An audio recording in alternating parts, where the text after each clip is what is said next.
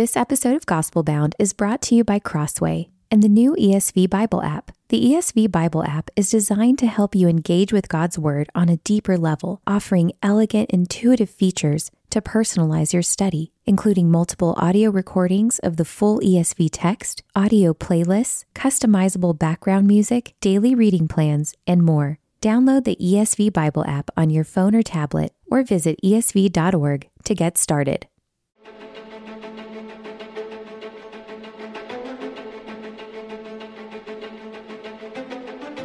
Welcome for those who are watching online, and those of you gathered here in Indianapolis. You are in a live episode of the Gospel Bound podcast. I am the host, Colin Hanson, the Vice President of Content and Editor-in-Chief for the Gospel Coalition. I don't know anyone who self-identifies as a Christian nationalist, but it seems that in recent months, many people have become experts in Christian nationalism. So what is it? Who advocates for it? Is it a genuine threat to our churches, or is it a media-hyped distraction? I'm joined in this live episode of Gospel Bound with two esteemed guests who can help explain the origins and shape of Christian nationalism with a view toward the progress of the gospel. Michael Horton, right here to my left, is the J. Gresham Machen Professor of Systematic Theology and Apologetics at Westminster Theological Seminary in California. Justin Giboney is co-founder of the AND Campaign, an attorney, and a political strategist in Atlanta. Thank you both for joining me here. Mike did not refer to Christian nationalism in his December 2020 article for the Gospel Coalition called, and yes, Mike, you can thank me for this title, The Cult of Christian Trumpism. But I think he captured the same concept in what he called in the article Christian Americanism, which he described this way. Christian Americanism is the narrative that God specially called the United States into being as an extraordinary, verging on miraculous providence. Passages from the election of Israel in the Old Covenant are lifted out of context and applied to America. Back in November of 2015, I ate dinner with one of President Trump's biggest supporters. Of course, President Trump at the time was still running in the primary, Republican primary. I did not understand at that time the depth and the passion of his supporters. And I was really caught off guard in this meeting. This person explained to me that America is the last hope of Christianity. That America is the last hope of Christianity. And I thought that I simply misheard. That it could not have been what he was saying. This person was well known as a Christian leader, an apologist for the faith. It simply could not have been true. So I corrected him. He said, "You mean Christianity is the last hope of America, right?" He said, "No, America is the last hope of Christianity." That's Christian nationalism. Then you had, of course, the January 6th riots at the U.S. Capitol. I agree with Tim Keller's assessment of that event. It will be many years before the sights and sounds of evangelical religious symbols and language in the Capitol riot will fade from national consciousness. We have all been stained by it. So whether or not your church would advocate for Christian nationalism, it actually has become an apologetics issue for all of our churches, including many, many, many churches around the world. In fact, when I wrote myself the day of the Capitol riots, it was because the editorial director, the equivalent person working, and my colleague in Australia for the Gospel Coalition, wrote me. Actually, it was, I think, one of our other leaders who said, "We're all watching this right now. You have to say something." Really Australian Christians who were demanding and pleading more so that we would say something. So these are the issues that I want to turn to help by asking Mike and Justin a few questions. So Mike, let's start with you. Is nationalism itself a threat to Christianity? I'm the only person who can lose a microphone. Here we go. Thank you. Within 30 seconds. Sorry about that. Yes, it is a very serious challenge. Patriotism is America, whatever your country is special to you. I think nationalism is America is special to God. It's part of His plan, not just His providence, but part of the outworking almost of redemptive history. The idea of America as a redeemer nation. Now you can get that on both sides. In fact, it's interesting. Perry and Whitehead in their most recent book, Taking America Back for God, they have the statistics that just really explain the phenomenon of Christian nationalism.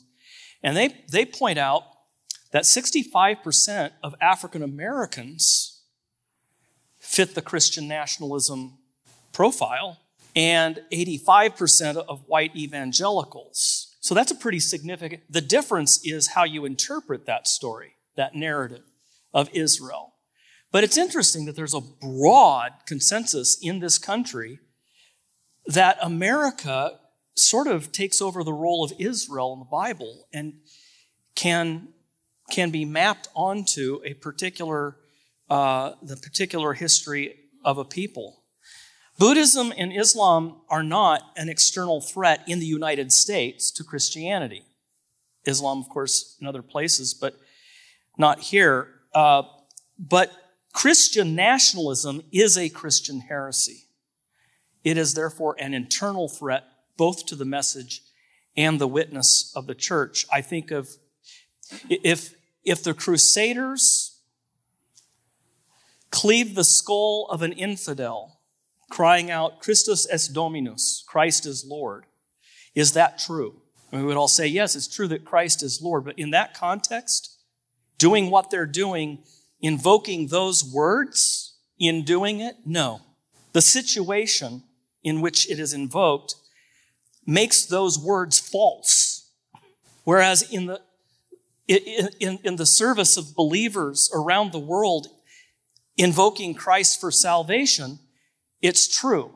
And I think that that's the problem with heresy. Heresy is parasitical on the Christian faith. It twists and distorts the narrative of Christ, and now the narrative, instead of the Old Testament looking forward, the history of Israel looking forward to Christ, it's foreshadowing the coming of America.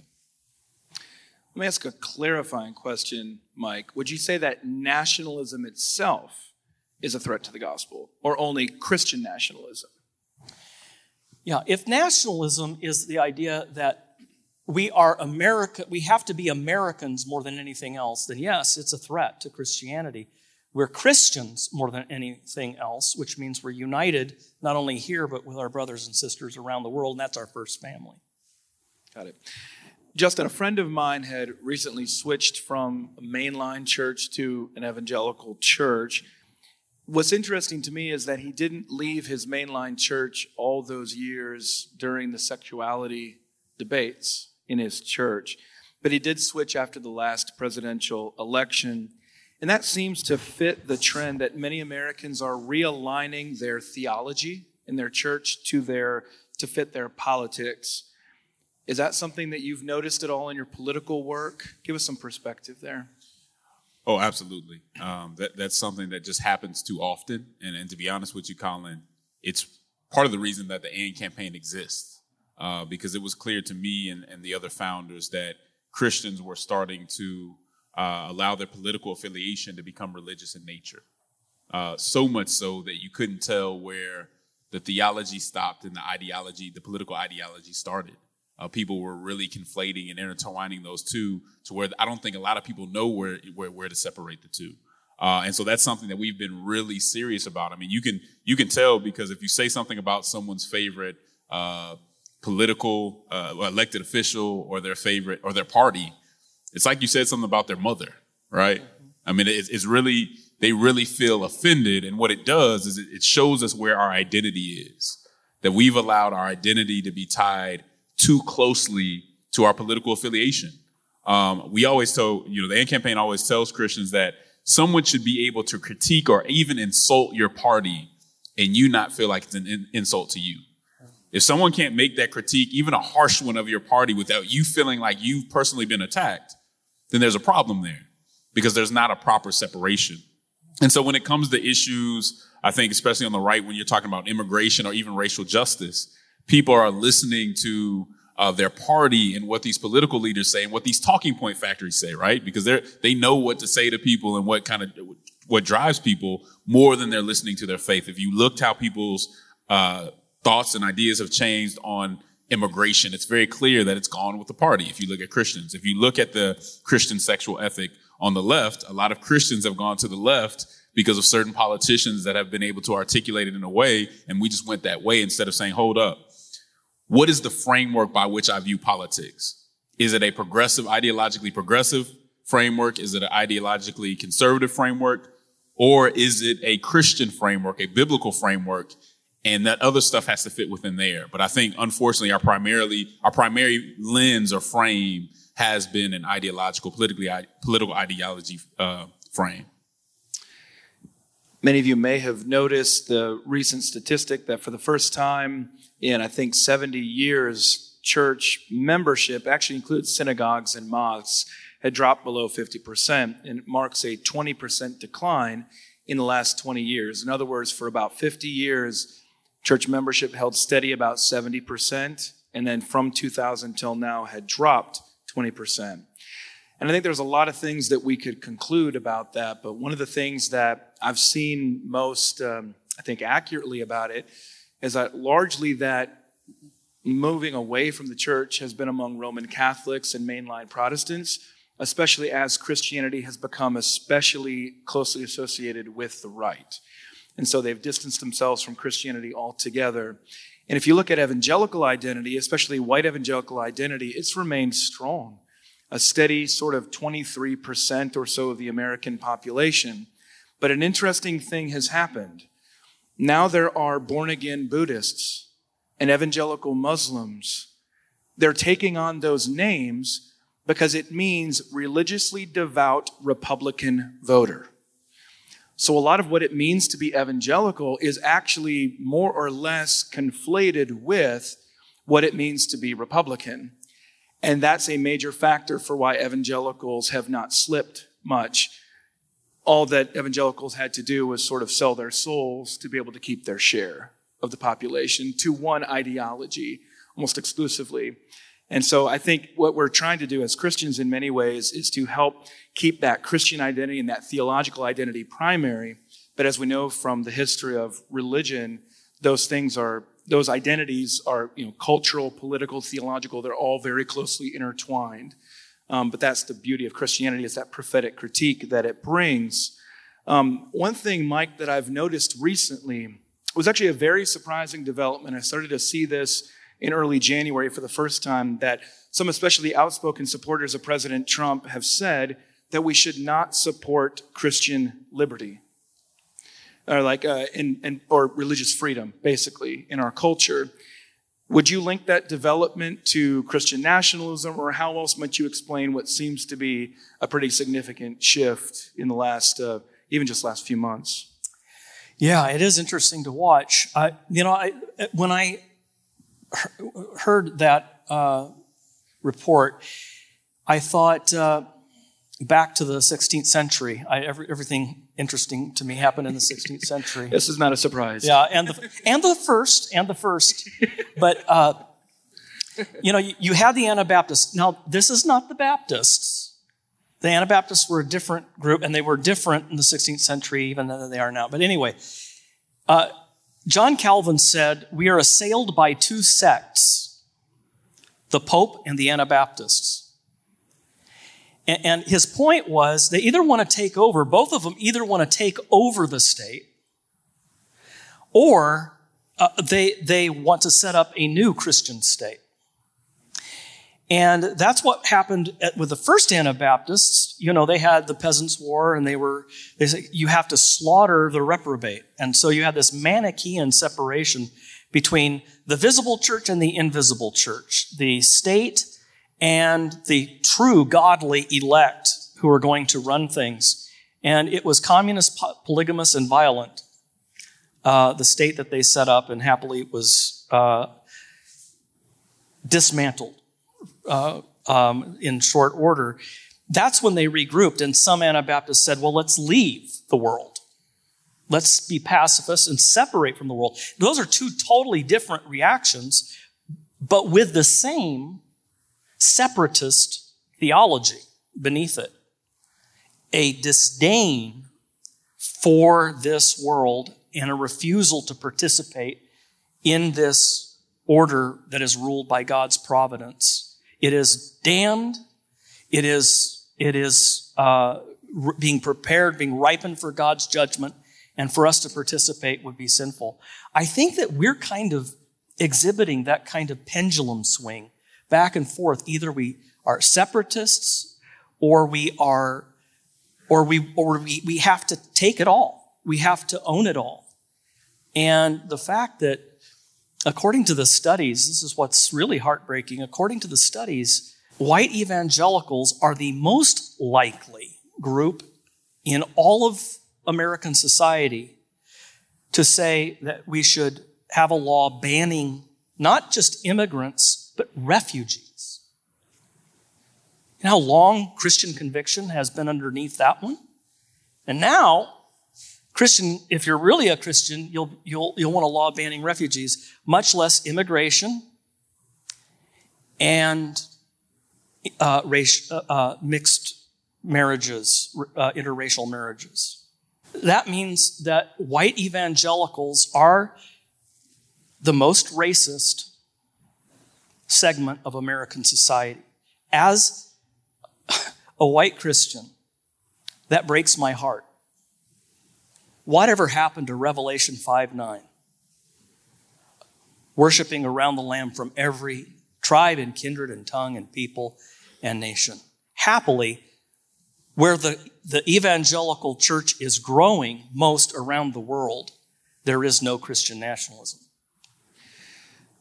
I read the book Divided by Faith by Emerson and Smith, which came out in the year 2000. It gave me some perspective on some of what you're saying right here, because I think maybe somebody might be here and be a little bit shocked or maybe even a little bit angry by you saying these things.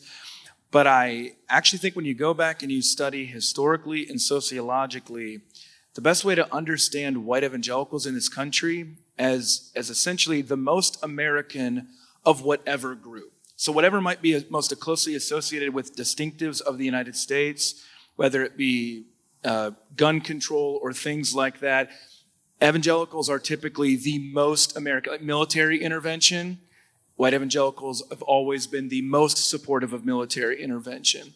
So really, when you look back historically, there hasn't been a lot of distinctive Christian views on these things from a lot of white Christians. And now there are exceptions on things like abortion, but that was a Catholic sort of started thing. Evangelicals caught on a little bit later on that.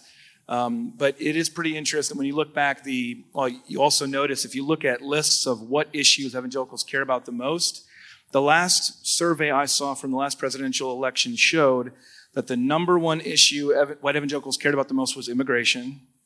And the issue they cared about the least was abortion.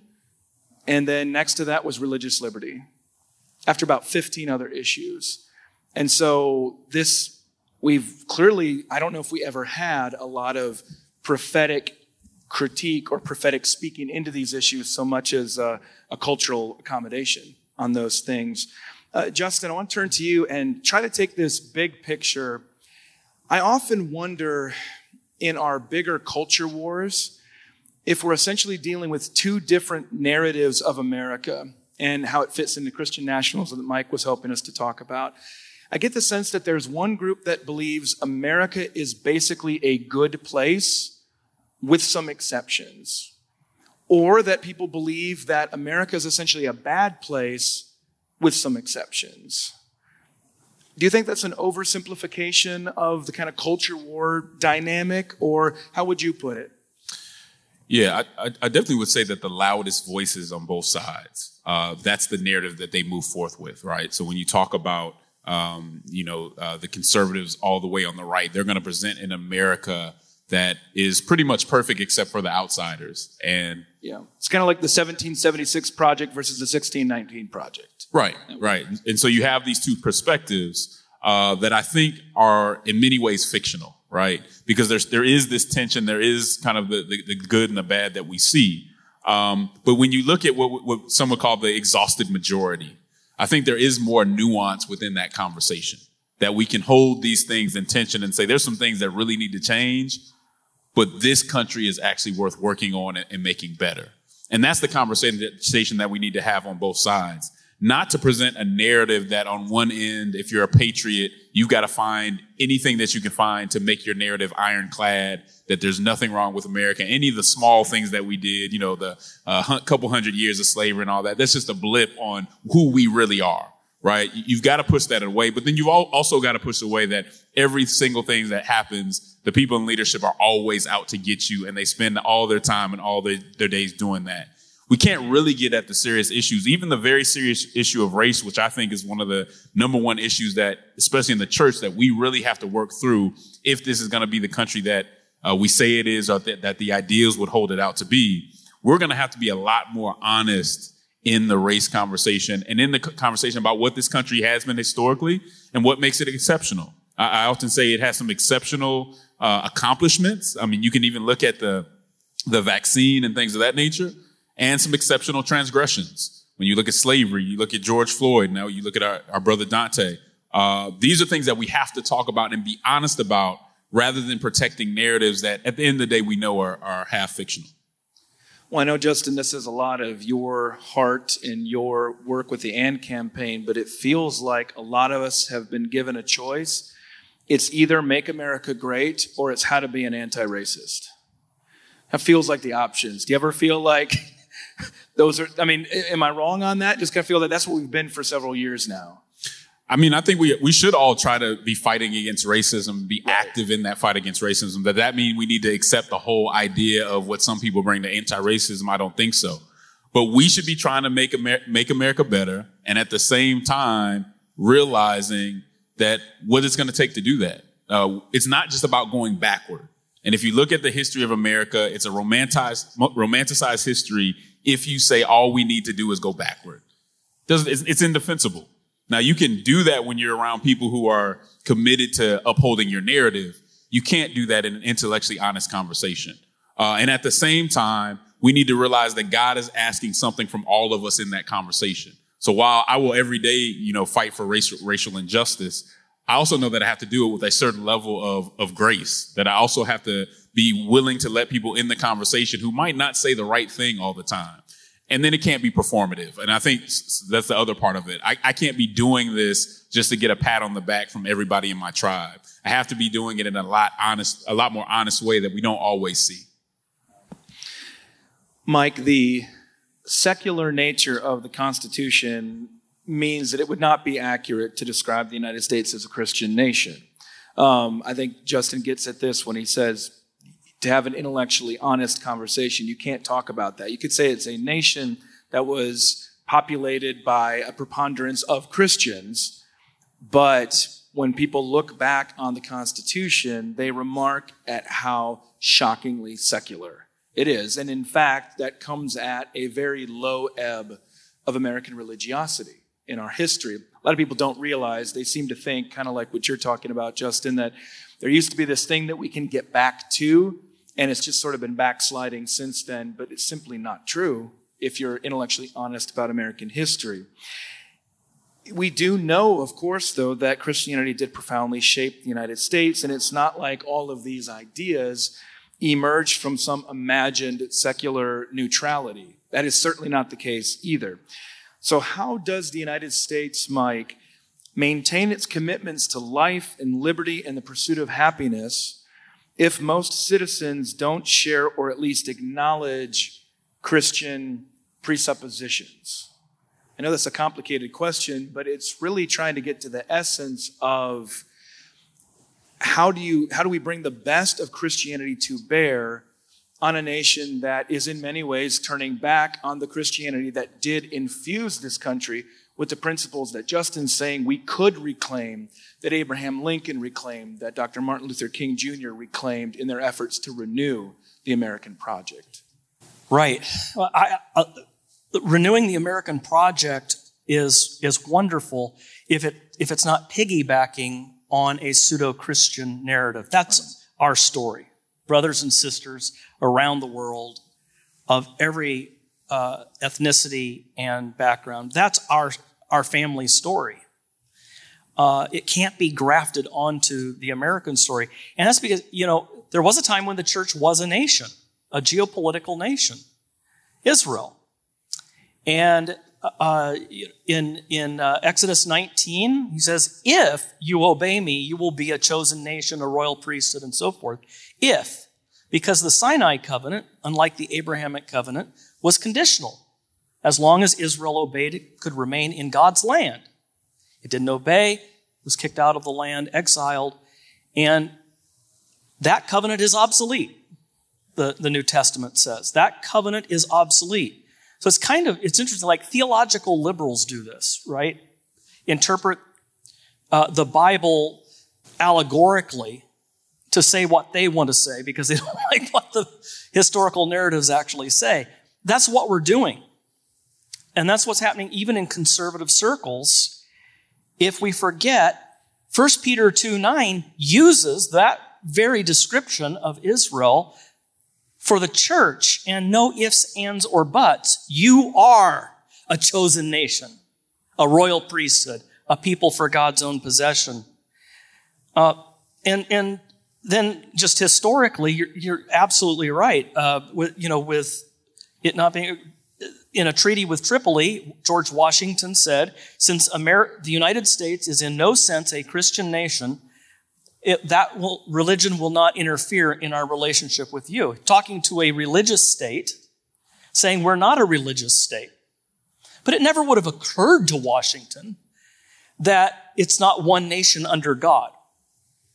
And I think that's the thing that many were deists. I mean, you have from Thomas Paine, who was an atheist, all the way to Patrick Henry, and James Madison, who wrote the Constitution.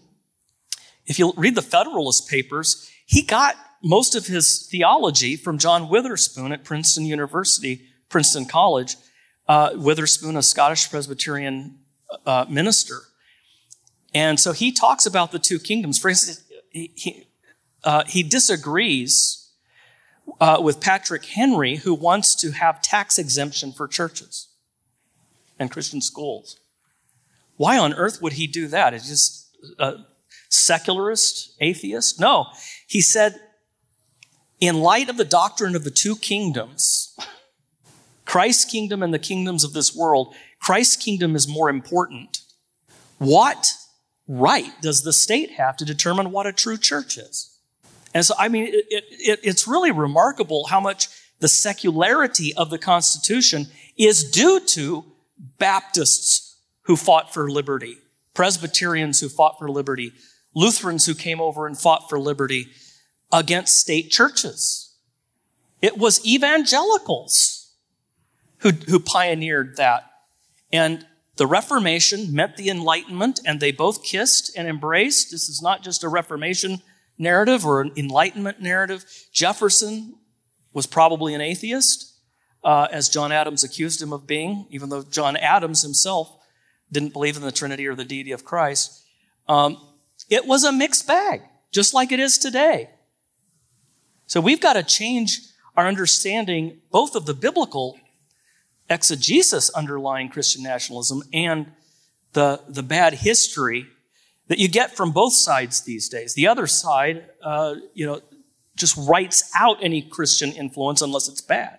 Just think about all that we have to try to untangle with George Washington himself. And the example that you gave there, the reason this is so complicated, and if you came expecting the Gospel Bound podcast, you were going to get a lot of easy answers. That's not really the brand.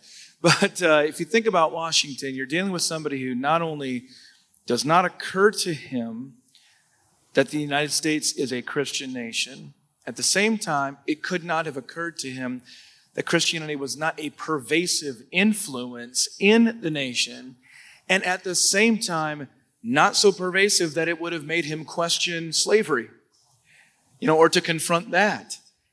Look at all that we have to untangle.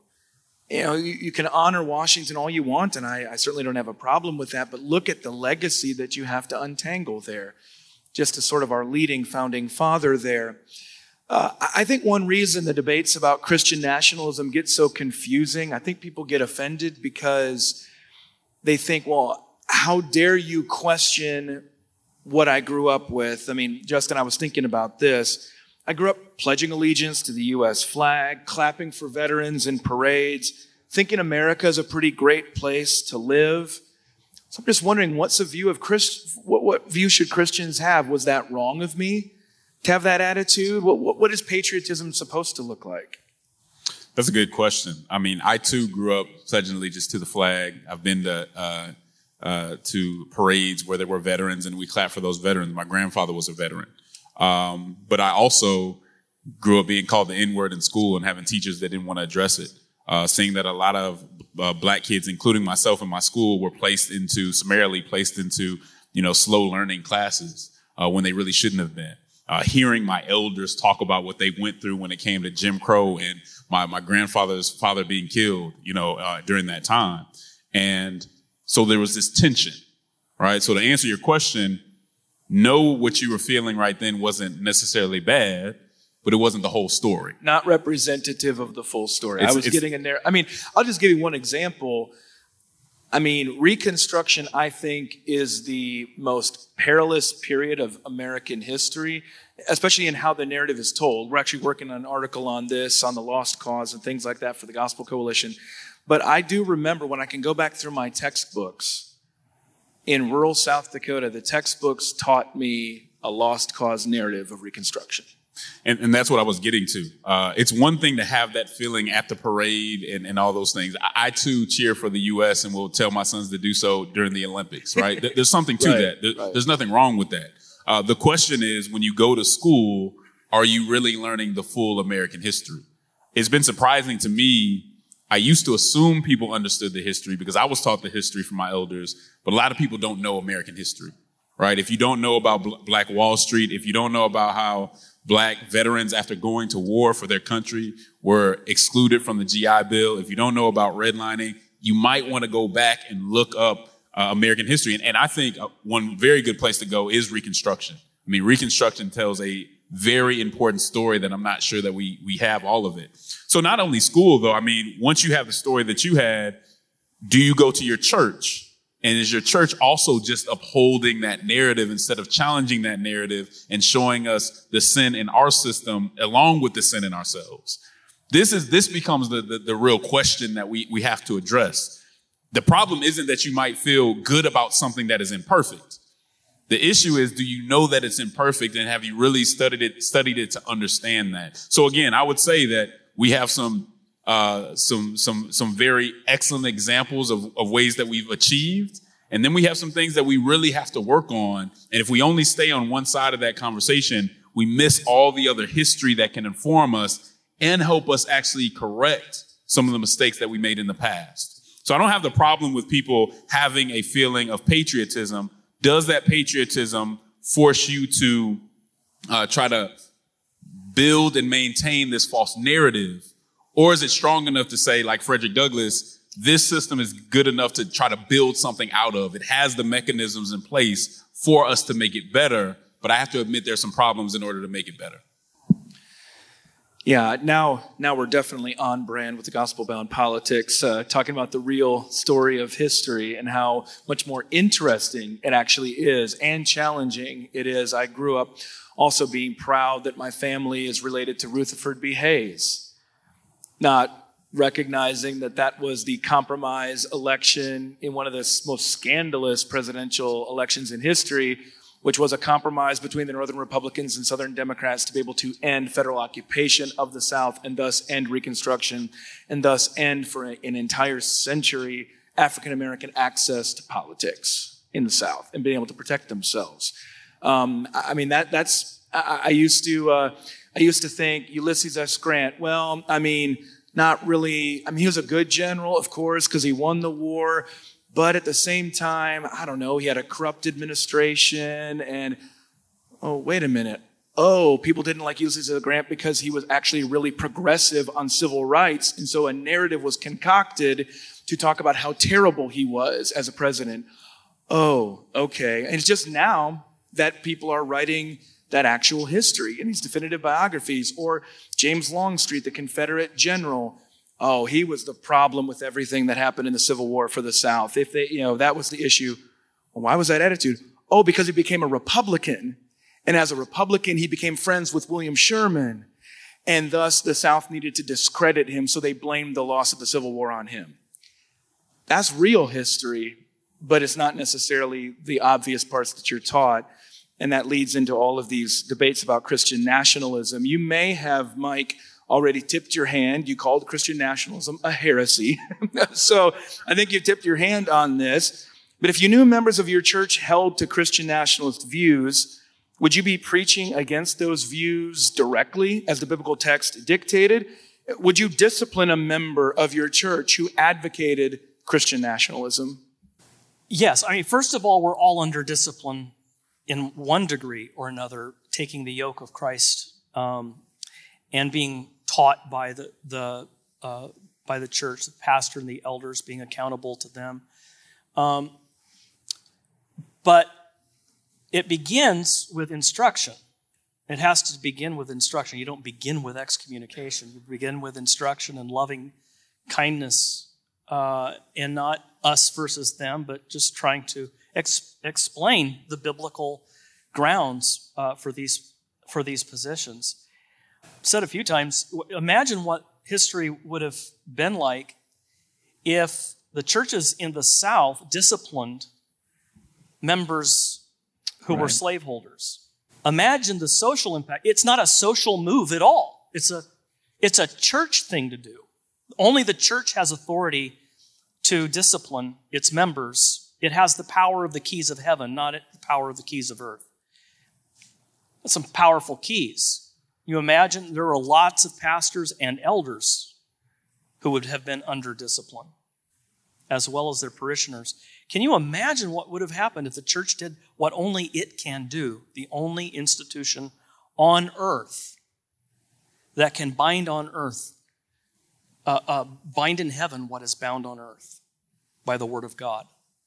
That is a powerful sort of thing. Now, I'm not saying you never use discipline for social purposes, but imagine if the church had just been the church, what a difference that would have made, much less people today sort of glorifying, making comments glorifying the church.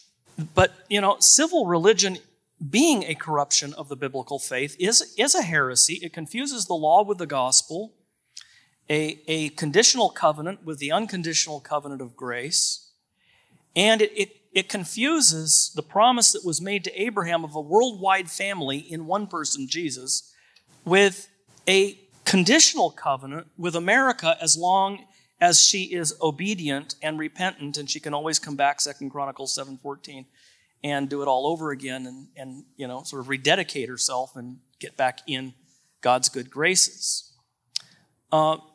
There are at so many points, you don't have to yet get to politics, at so many points on theological grounds, people have to be admonished and corrected, including pastors and elders. Our churches right now look like Fox and CNN. You can tell when you walk into a Fox church and when you walk into a CNN church. It's not the gospel that they care about most. It's the ideology. And when are we going to get back to the gospel? The Gospel Coalition is an important part of this. When are we going to get back to the gospel, that core that should unite all of us who have faith in Jesus? A colleague of mine had pointed out recently that he thinks in this Christian nationalist situation that you described, that Ben Shapiro would feel totally comfortable in many evangelical churches. But if Lecrae visited, they would reject him. And that, I think, is an illustration of what you're talking about there. It's not that you have to disagree or agree with everything politically that Lecrae would say or Ben Shapiro would say. The point is, what is the basis of our unity here? Is there unity in the gospel, in Jesus who is greater, in the resurrected Christ, or is our unity in a political program there? I think I'm probably speaking the AND campaign's language here, I hope, but that's why I'm so encouraged by what you guys are doing there, because until I think, Mike, we can get to where you just pointed us, we're going to continue to struggle in our churches. But I believe this event, I believe this moment can be an opportunity of gospel renewal for our churches. And so I'm so encouraged by everybody who turned out for this live episode of Gospel Bound. I always like to end my podcast by asking a spur-of-the-moment question. What is the last great book you've read? I'm going to start with you, Justin. I would say Capital Men, which was on Reconstruction. Say it again. Capital Men. Okay, who wrote it? I can't remember the author. Oh, that's okay. Capital Men. Yeah, which is actually about Reconstruction. Oh, okay. Yeah. All right. Mike? And not the last great book you wrote, Mike. There's probably been a completely four misunderstood. the four in the last year. Yeah. I really found this book by Whitehead and Perry fascinating for completely, it's called Taking America Back for God, The Rise of Christian Nationalism.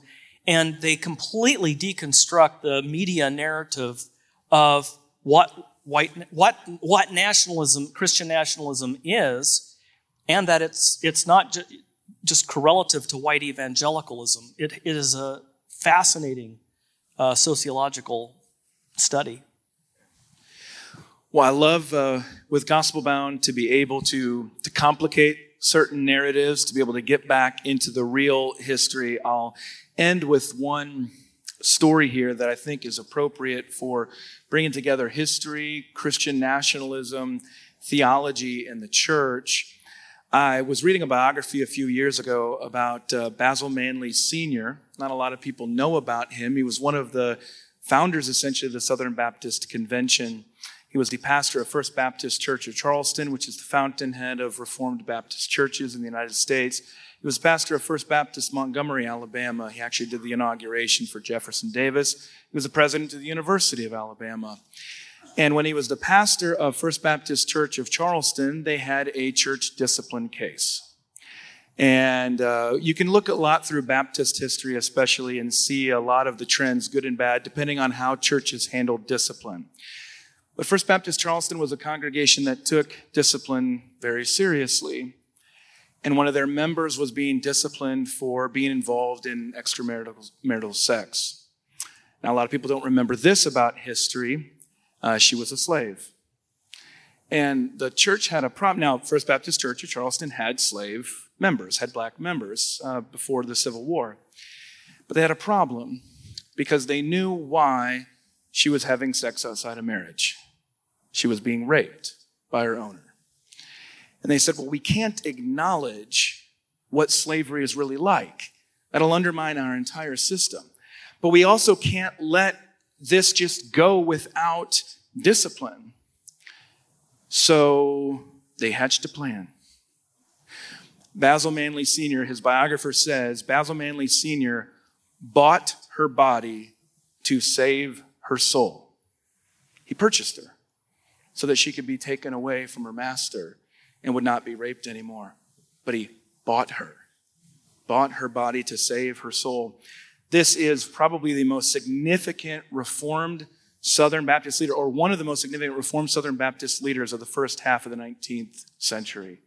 That's a little bit of the sort of national, political, racial, theological, ecclesial mess that we're trying to untangle.